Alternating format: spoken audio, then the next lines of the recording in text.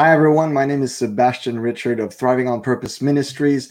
Thanks for joining me on this broadcast. If you're listening from YouTube, if you're listening from Facebook, and a big premiere tonight, if you're listening on LinkedIn, welcome to the Thriving on Purpose broadcast. And tonight, we're going to continue our series on the Kingdom of God, this new series on the Kingdom of God, based on my most recent book, Kingdom Fundamentals. And before I begin, I want to announce a big promotion we have going right now for the book. Starting tomorrow, Thursday, July the 15th.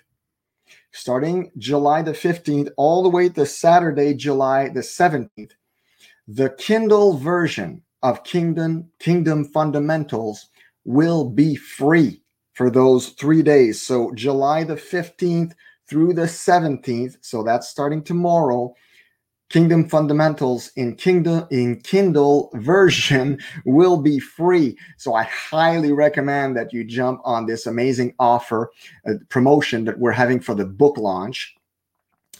And without any further ado, what we're going to talk about tonight is, of course, it's taken again, it's a small excerpt from the book that I'm going to expand on a little bit.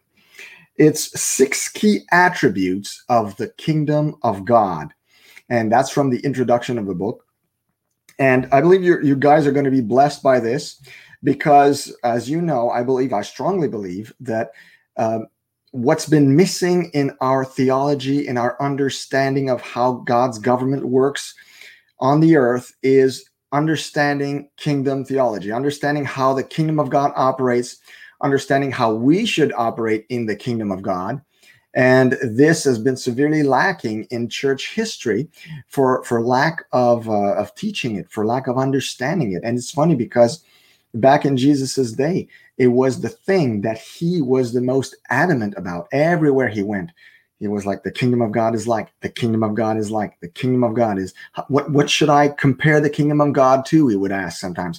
So all throughout the Gospels, we see that it was Jesus's, I guess you could call it his obsession, because even after he died and rose again in Acts chapter 1, verse 3, if I'm not mistaken, it says that he was with them for 40 extra days on the earth, teaching them about the kingdom of God. So even after he died, rose again, before he ascended to heaven, he spent those 40 days on the earth teaching them about the kingdom of God, because it was so important that the disciples, the apostles especially, understood these concepts and how the kingdom of God operates, how they should operate in the kingdom of God, and to preach the gospel, the good news of the kingdom of God. See, we've been taught in church most of our lives, many of us, we've been taught the good news of salvation, which is only a part of the whole gospel of the kingdom. See, the salvation is basically the way to get in the kingdom. But what do you do once you're inside? That's what's been missing for many, many of us. And I think that the Kingdom Fundamentals, the goal of the book was really to address that problem and make sure that I gave an adequate answer for those who were looking for more, looking to figure out, what is this kingdom about? What does it do in my life? How's it going to change my life? And once it does, how should I operate in it? What should I do with this message? So, 6 key attributes of the kingdom of God. Number 1, and this is probably no surprise to most of you, the kingdom of God is within. The kingdom of God is within. Athlete and missionary Eric, and I hope I don't massacre his name, Eric Liddell, Liddell, or Liddell, I'm not too sure. So, and that's because I read too much. That can be a problem sometimes, because when you read a lot of stuff, you don't hear it. So you don't really know how to pronounce certain things, especially if you're like me. I'm a French Canadian. So I guess you could say my main language is French, although since youth, I've been watching TV in English and reading English and learning most of the time in English. It's still not my native tongue. So sometimes I encounter certain names or terms or expressions that I don't always pronounce exactly the way they should be. So you'll forgive me for that. I know that. So here's what he said, Eric Liddell or Little. The kingdom is where the king reigns. If he is reigning in my heart, then the kingdom of heaven has come to me. And I love this because the way he says it, it makes it pretty simple. And that's pretty much the way it is. When we're talking about the kingdom within, it's basically a way to, I remember when I was in school in maybe, I don't know, fourth grade, we had teachings, religious classes on religion. And I remember that this lady was teaching us basically the seat of the soul. She drew a heart, and she drew a chair in the middle of the heart, right? And she said, whoever sits on that chair rules your heart. So if it's you sitting on that chair, well, guess what? You're making your own decisions. You're leading your own life, and you know, the king has no place in your heart. But if Jesus is sitting on that chair, he's the one who reigns in your heart. And it was very simple, but it was a good way to represent how this kingdom operates within. So in the Gospel of Luke, Jesus says something about the kingdom of God that is unique. It's even shocking to the listeners at the time. So in Luke 17, verse 21, he says, now it says, when he was asked by the Pharisees when the kingdom of God would come, see, even the Pharisees knew the kingdom was coming. And they were, as we know from the Gospels, they followed him everywhere he went. So they asked him that, if he knew when the kingdom was going to come. He answered them and said, the kingdom of God does not come with observation, nor will they say, see here or see there. For indeed, the kingdom of God is within you. It's within you. And at the time, and even still today, that saying was like, say what? What are you talking about? It's within me? What, this whole time? And of course, we know that Jesus brought the manifestation or the unlocking of the kingdom of God. Okay, that was part of his mission. But it was kind of something that stumped them at the time, because they were expecting the kingdom, basically the more like the millennial kingdom, coming with glory and the kingly manifestation of angelic powers and a reestablishing of how it should have been on earth with Christ reigning. So when he said that to them, it just like flew over their heads, and it still does to some extent, to some degree, fall over the heads of many people. And I'm not going to read everything I wrote here, because what I basically did is, since the teaching is based on the book, I copy pasted some of what I wrote, like passages, but it would be too long to go through it and read everything. But I'm going to try to focus on what is important here, what the great takeaways we can have from this. So obviously the verse should be taken at face value. The kingdom of God is within you.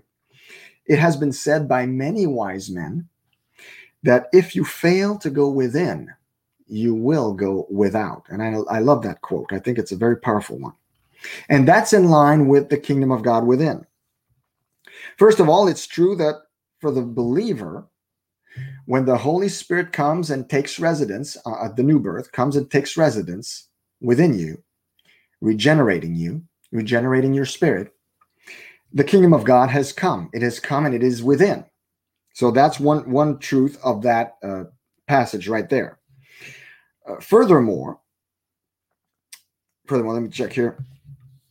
So yeah, so if the fullness of the kingdom of God is in the presence of God, and when the presence of God comes and inhabits into a human being, the kingdom of God is definitely within. That is a big truth right there. But Jesus also told us that he came to accomplish the law and the prophets. He said that in Matthew chapter 5, verses 17 through 18, I think.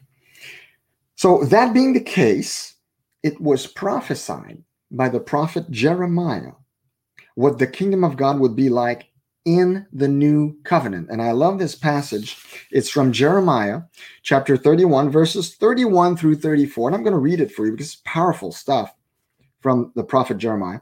He wrote, behold, the days are coming, says the Lord, when I will make a new covenant with the house of Israel and with the house of Judah, not according to the covenant that I made with their fathers in the day that I took them by the hand to lead them out of the land of Egypt. my covenant which they broke, though I was a husband to them, says the Lord. But this covenant that I will make with the house of Israel after those days, says the Lord, I will put my law in their minds and write it on their hearts, and I will be their God, and they shall be my people.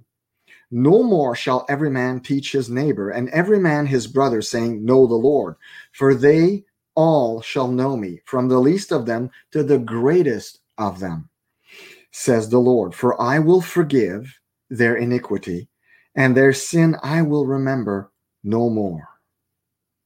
So that's from Jeremiah 31, verses 31 through 34. So with the new covenant, God wanted to bring his kingdom. And in the book, I make a clear case that the kingdom of God is the equivalent, to understand the word kingdom, government of God, the government of God, the governing authority of God. So that's the kingdom of God in a nutshell, very, very small nutshell. So God wanted to bring his kingdom and government into the hearts of men. So this is what's so amazing about the kingdom of God. It emanates from God. It's his government. It's his rulership. It's his authority. It flows into his children. It flows into our hearts, into us through the presence of the Holy Ghost, and then back out into the earth realm through the influence of the children of God, once they're born again, through their God-given authority. That's the beauty of the kingdom. So wherever God is honored as king, there is the kingdom of God made manifest. The famous missionary doctor Albert Schweitzer, he said, there can be no kingdom of God in the world without the kingdom of God in our hearts. Hence, yes, the kingdom of God is indeed within. So that's point number one. Number two, the kingdom of God is hidden. It is hidden. It is not visible. It's hidden. Okay? So back when I completed my training, my coach training with the John Maxwell team, back then the president of the John Maxwell team, he was giving a conference, a speech from the platform, telling us how to use what we were given, the teachings we were given, the access to all the programs that we could use and all that. And here's what he said. I think it was very good. He said, and that's just the John Maxwell team content, by the way. That's not the scriptures. It's not the authority of the word of God. So keep that in mind as I read. He said, understand that the content and teachings you are given access to here are gold. So he's telling this to all the coaches who were getting certified. We were 3,000 coaches and leadership trainers at the time in that big hotel. And he said that. He says, understand that this, what we're giving you today, it's gold. He says they are so life-changing that many of you will want everybody to get these teachings.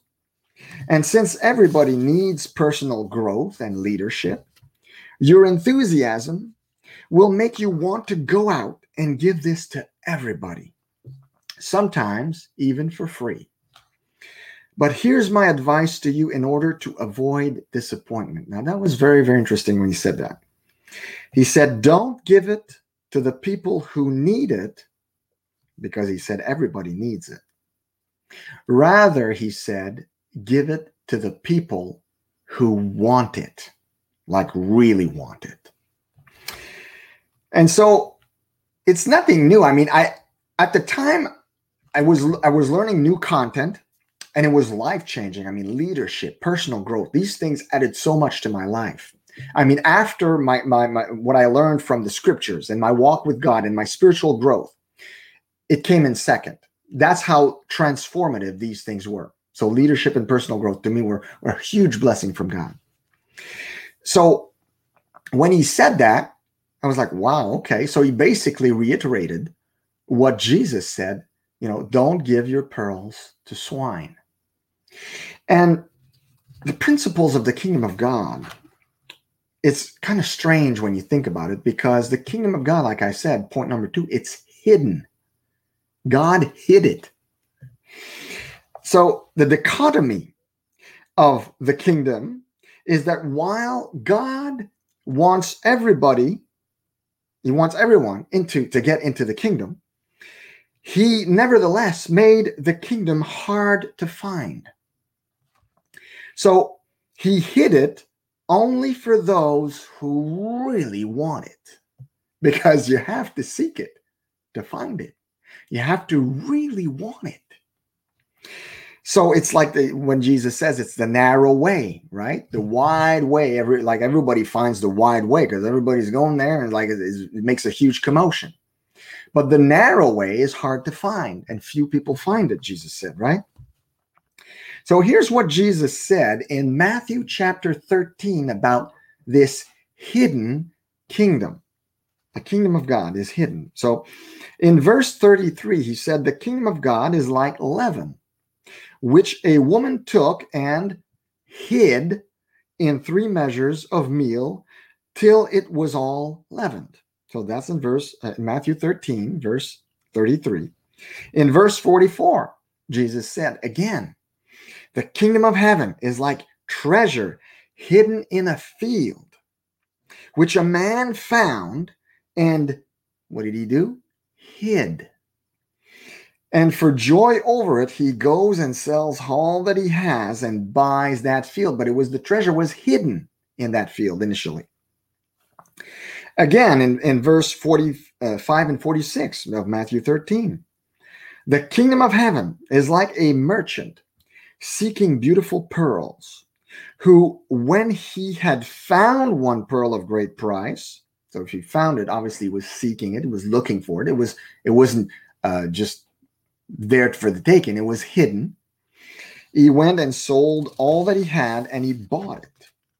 So the leaven is hidden in the dough. The treasure was hidden in the field, and the pearl of great price was sought out, and it was hard to find.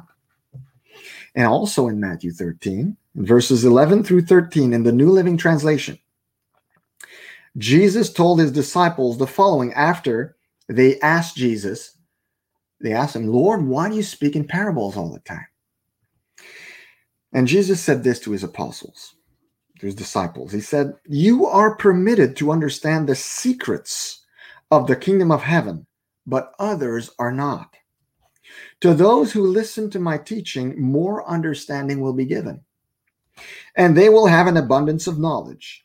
But for those who are not listening, even what little understanding they have will be taken away from them. That is why I use these parables. Basically, he was telling to them, I'm hiding it so that it becomes more valuable, and only those who seek it will find it. Basically, that's what it is. So when we're looking for the kingdom of God, we got to get our hands dirty. I don't know if you know where I'm going with this.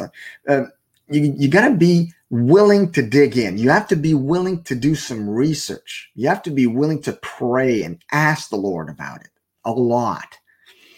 I'm going to give you a comparison with the Indiana Jones movies. A lot of people know Indiana Jones. I was going to say everybody, maybe not everybody, but a lot of people know the Indiana Jones movie. So how would Indiana Jones seek the kingdom of God? Let's pretend that, for example, let's say there's a new movie, Indiana Jones and the Hidden Kingdom. That would be a good movie, actually. So let's say you're playing the main part of Indiana Jones. If you were Indiana Jones in the movie titled Indiana Jones and the Hidden Kingdom, what would you be doing? Well, Indiana Jones, we know from the movies, he was reading, he was planning, he was researching, he was asking questions to the right people to find what he was looking for in all the movies, right? So basically he was doing what Jesus told us to do. Keep on asking, seeking, and knocking, right? So that's how intentional you have to become when you're seeking the kingdom of God. And this is very important here. And this was a quote that I highlighted in the book. When Jesus told us to seek first the kingdom, it was an invitation into obsession. When Jesus told us, seek first the kingdom of God, it's an invitation for you and I to become obsessed with it, And there is no better obsession, I assure you. Do you remember the scene? Let's talk about Indiana Jones again. In the sorry about that. At the end of Indiana Jones and the Last Crusade, remember they're in that temple. Indy has the little diary from his father in which there's the clues that he needs to pass to get to the Holy Grail. And in the movie, there's like those three final riddles that need to be overcome by any who seek the Grail. So we remember the bad guys, they send out man after man and they all get their heads chopped off, one after the other. Boom, boom, you see the heads roll. And so then they take Indiana Jones and say, now you're going to go. And all Indiana Jones has is his father's diary. And there's one clue in there. It says the breath of God. So that's the first thing. Okay, the breath of God. Only the penitent man shall pass. Only the penitent man shall pass. And remember, at the very last minute, as Indy is like mulling over this saying, the penitent man, at the very last second, he ducks, falls on his knees. The penitent man is praying. So he remembers that he needs to be on his knees. And then there's this huge blade that goes right over his head. And he gets through the first clue. Okay. So as he was advancing, he remembered to be penitent and he passed. Well, it's funny because in the kingdom of God, it's a lot like that. We also have our clue to find the kingdom of God. We have many clues. Jesus gave us many clues. But one of the clues is only the diligent and humble will find it. To be diligent is to seek, is to work at something methodically, hard, consistently. That's diligence. It's hard work, basically. And you have to be humble as well. So that's how you find the kingdom of God. So that's our first clue for kingdom discovery, to discover the kingdom in our lives. There's a Canadian social worker. Her name is Catherine Doherty. She said, to pass through the door that leads to God's kingdom, we must go down on our knees. I think that was a good clue as well right there. And Jonathan Edwards, famous revivalist from the 1700s, he said, the seeking of the kingdom of God is the chief business of the Christian life. I love that quote. It's the chief business of the Christian life. And that's something that is not often taught, again, in our churches. We're taught about all kinds of stuff. But the seeking of the kingdom of God is something that needs to be consistently at the forefront of your walk of faith. Number three, about six key attributes of the kingdom of God. We're at number 3. The kingdom of God is not of this world. The kingdom of God is not of this world. Well, you kind of know this. I know this. I mean, we all know this. In fact, we know it so much. It's something that it's a misconception. If you want to listen to a good broadcast, go back to last week's broadcast where I talk about 4 misconceptions about the kingdom of God. One of those misconceptions is to think that the kingdom of God is only in heaven when I die. So it's going to happen someday when I leave this earth. I'm going to enter the kingdom of God when I go to heaven. So that's a misconception. Nevertheless, the kingdom of God is not of this world in the sense that it emanates from God the Father. It's the government of God. It emanates from him, from heaven, and it is meant to come into the earth realm and influence people, families, cultures, churches, communities, cities, countries. I mean, the kingdom of God is meant to influence, and we're going to talk a little bit about that later. But so it's not of this world. And when Jesus was being questioned by Pontius Pilate,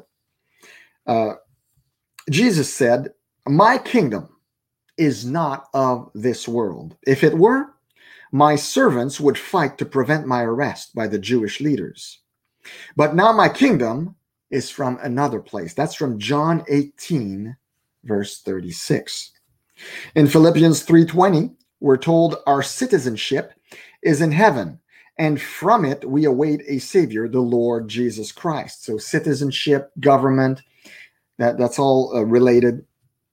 And Jesus also said in John 17, verses 16 and 17, they are not, he was praying. Remember at the Last Supper, he was praying for his apostles and the disciples.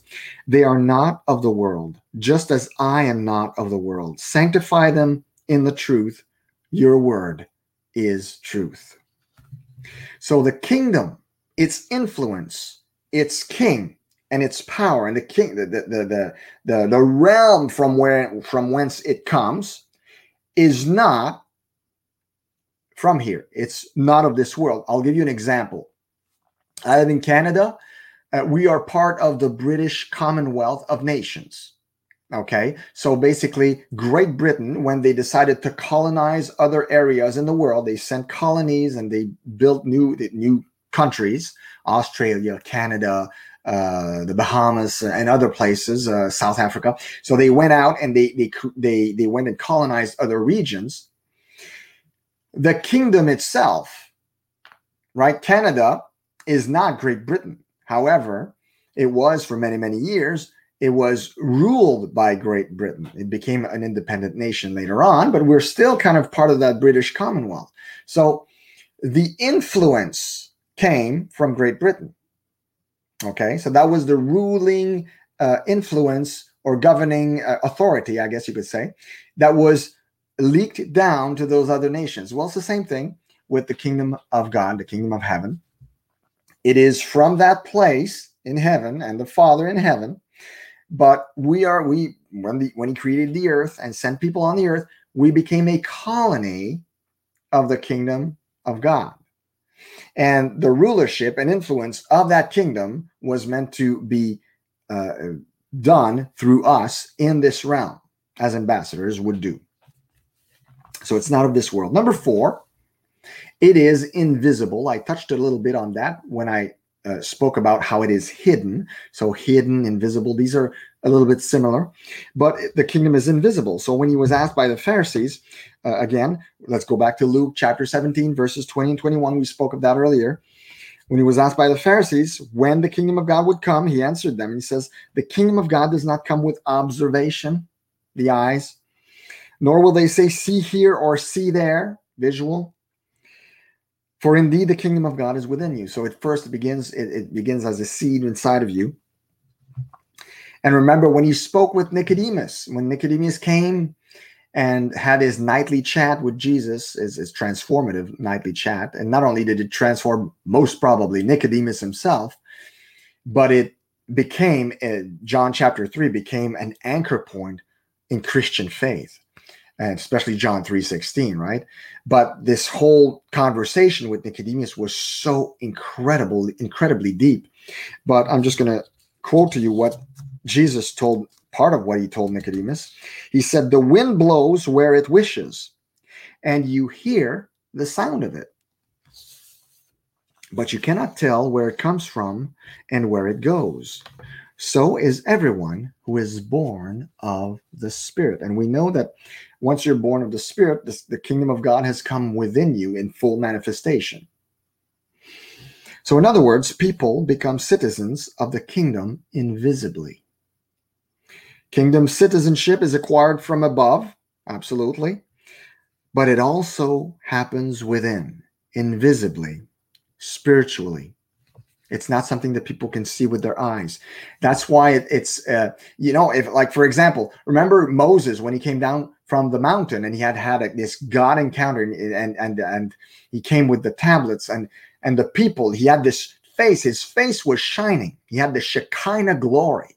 His face shone. People couldn't even look straight at him because he had seen the glory of the Lord. Now, if everybody who became born again looked like this, the kingdom would be really visible. Like, people would really be like, whoa, dude, what's happened to you? What's the Kool-Aid you've been drinking? Or what have you, like, how can I get some of that, right? So when you tell someone I've been born again or I had an experience with God, physically, 99.9% of the time, you still look pretty much the same old guy. So that's why it's hard for people to find that kingdom because they have to seek it for themselves. There is no outward visible sign that there's the kingdom, right? And that's the way God chose to operate with it. Number 5, the kingdom of God is expansive, not expensive, not expensive. We can all enter for free, although it cost God everything. It cost God everything to bring it back, but we can all enter for free. Glory to God.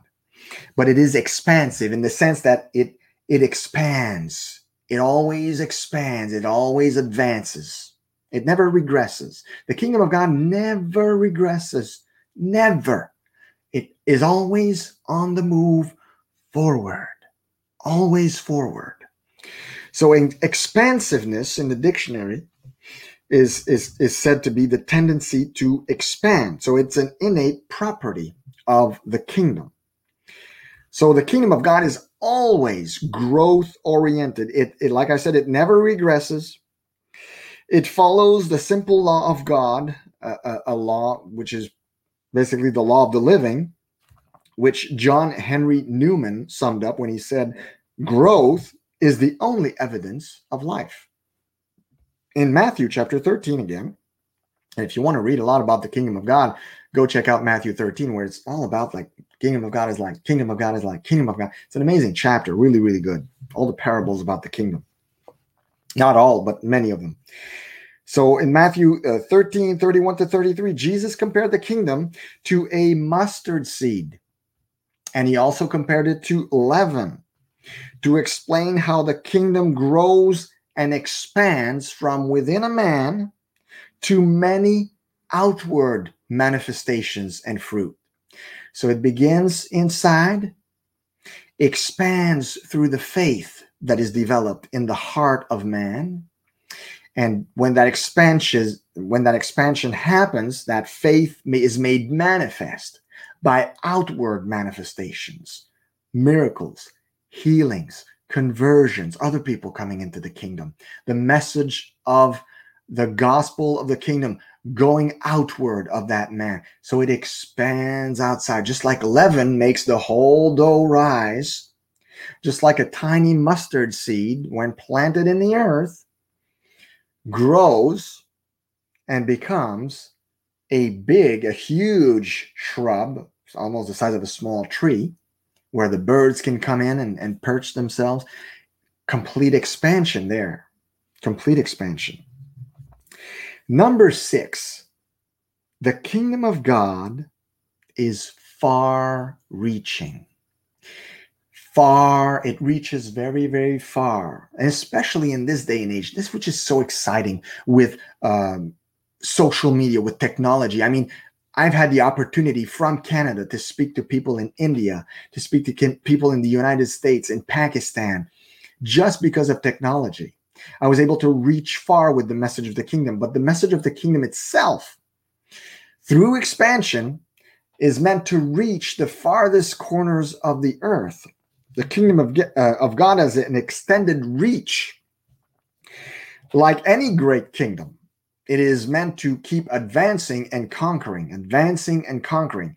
I gave you the example of the kingdom of Great Britain, but if you look at all the great empires or kingdoms of the past, the Roman Empire or the Grecian Empire, they conquered territory after territory with their influence. They brought their influence everywhere they went. They kept, they were far-reaching. They expanded and they reached far. So in Matthew 13, again, that chapter, verses 47 to 50, Jesus spoke of the kingdom this way. He said, once again, the kingdom of heaven is like a net that was let down into the lake and caught all kinds of fish. When it was full, the fishermen pulled it up on the shore. Then they sat down and collected the good fish in baskets. They threw out the bad away. This is how it will be at the end of the age. The angels will come and separate the wicked from the righteous and throw them into the blazing furnace, where there will be weeping and gnashing of teeth. So imagine a net. When a net is thrown, the net expands and reaches what? As far as it possibly can when it's well thrown, right? And then it goes and grabs everything that it can contain as much as possible. And the fishermen grab it, and it was far reaching.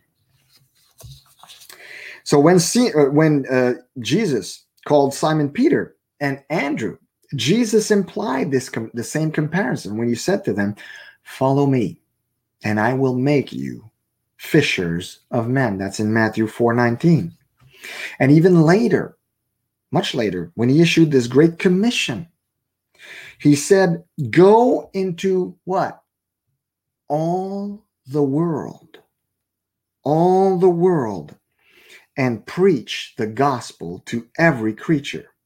That's in Mark 16, by the way. That's the Great Commission from Mark 16, to every creature. Maybe that's why I think it was Francis of Assisi who he would preach to the birds.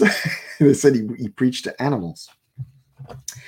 And also in the same Great Commission, but a different gospel, this time the Gospel of Matthew 28:19, make disciples of all nations.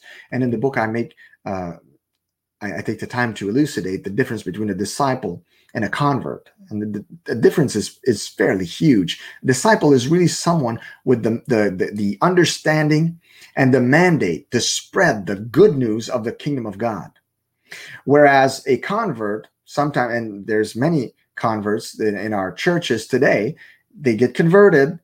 They haven't experienced yet. They get converted, but then they think that it's all about going to church.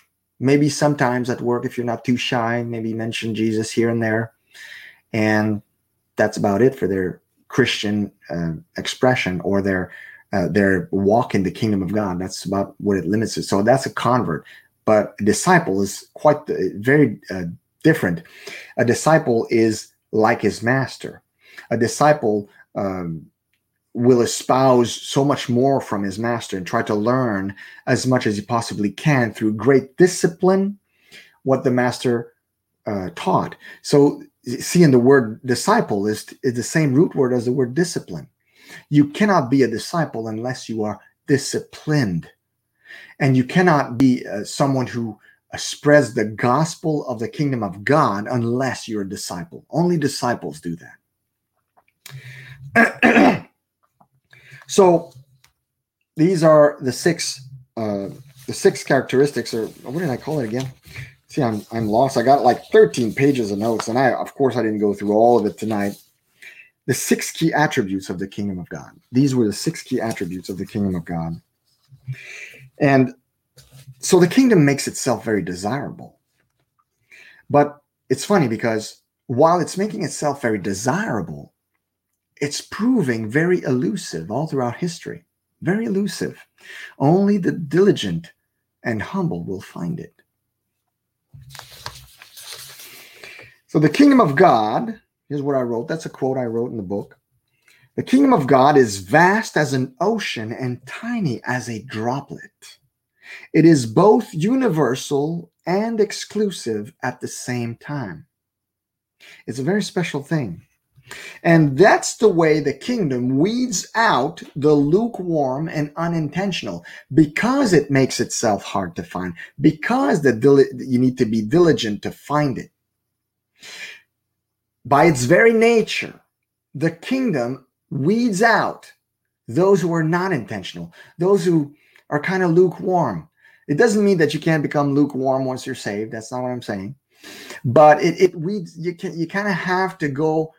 You have to go through a process, pressing in, like they say, curiosity, asking questions. Every time I've had people who came to a conversation with me and ended up being ready for a conversion or to pray to receive salvation, there was curiosity involved. Those who aren't curious, they don't want to talk about that. They're going to shut you up or shun you or stay the heck away from these types of conversations.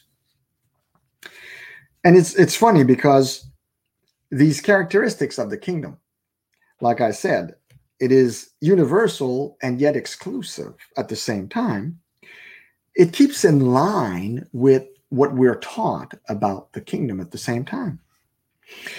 Because the ways of the kingdom, if you learn the ways of the kingdom, there's paradoxes there all the time. For example, and I'm just going to name a few. You guys are going to say, oh yeah, the last shall be first. The servant shall lead. The humble shall be elevated. The poor shall be rich, etc., etc. There's plenty of these concepts, these seeming contradictions. That's how the kingdom in many, many ways operates contrary to what we've learned here in the natural, in the earthly realm. Forgive me. But from our own experiences, it operates contrary to our own senses.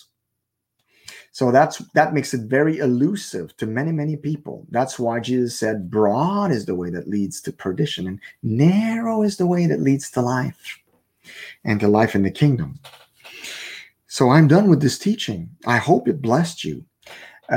And don't forget, again, big reminder, very important, this book, you can get the Kindle version of Kingdom Fundamentals for free starting Thursday, July the 15th, all the way through Saturday, July the 17th. So don't miss this opportunity to get your hands on the Kindle version of Kingdom Fundamentals. And the reason I'm doing this is because the message in this book, when you read it, you will know. It needs to be shared. It needs to be spread.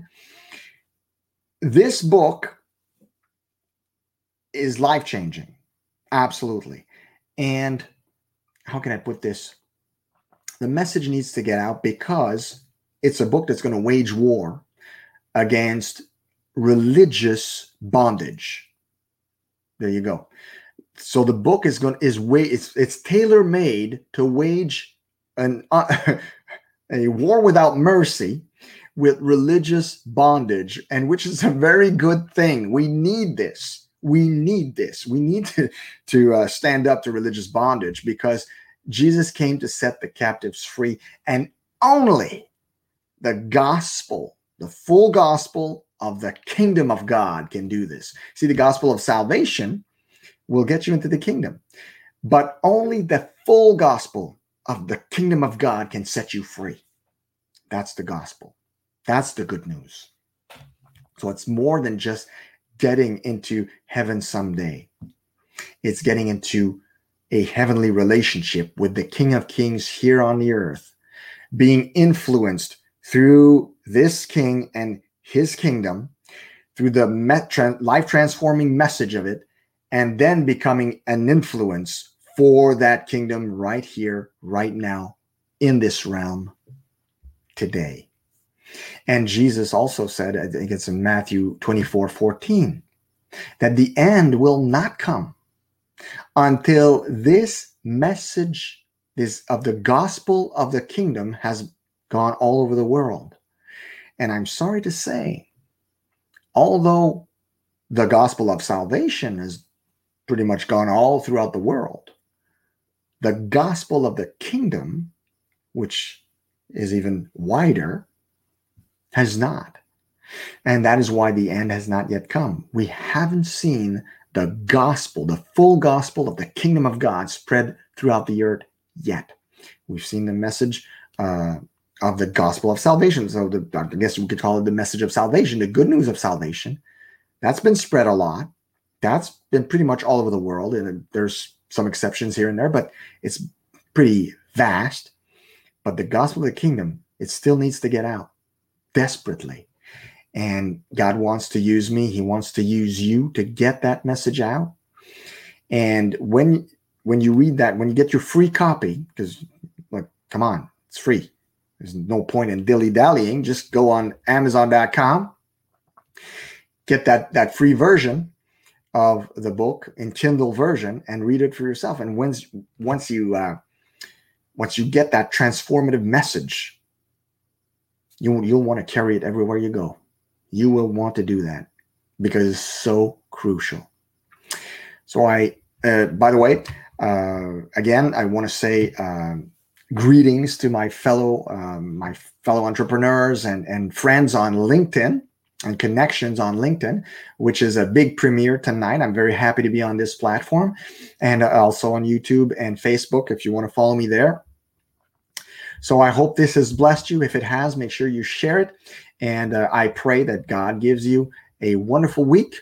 And I hope you're having a great summer so far. And get that free book. Do yourself that favor. You won't regret it. Have a good week in Jesus' name.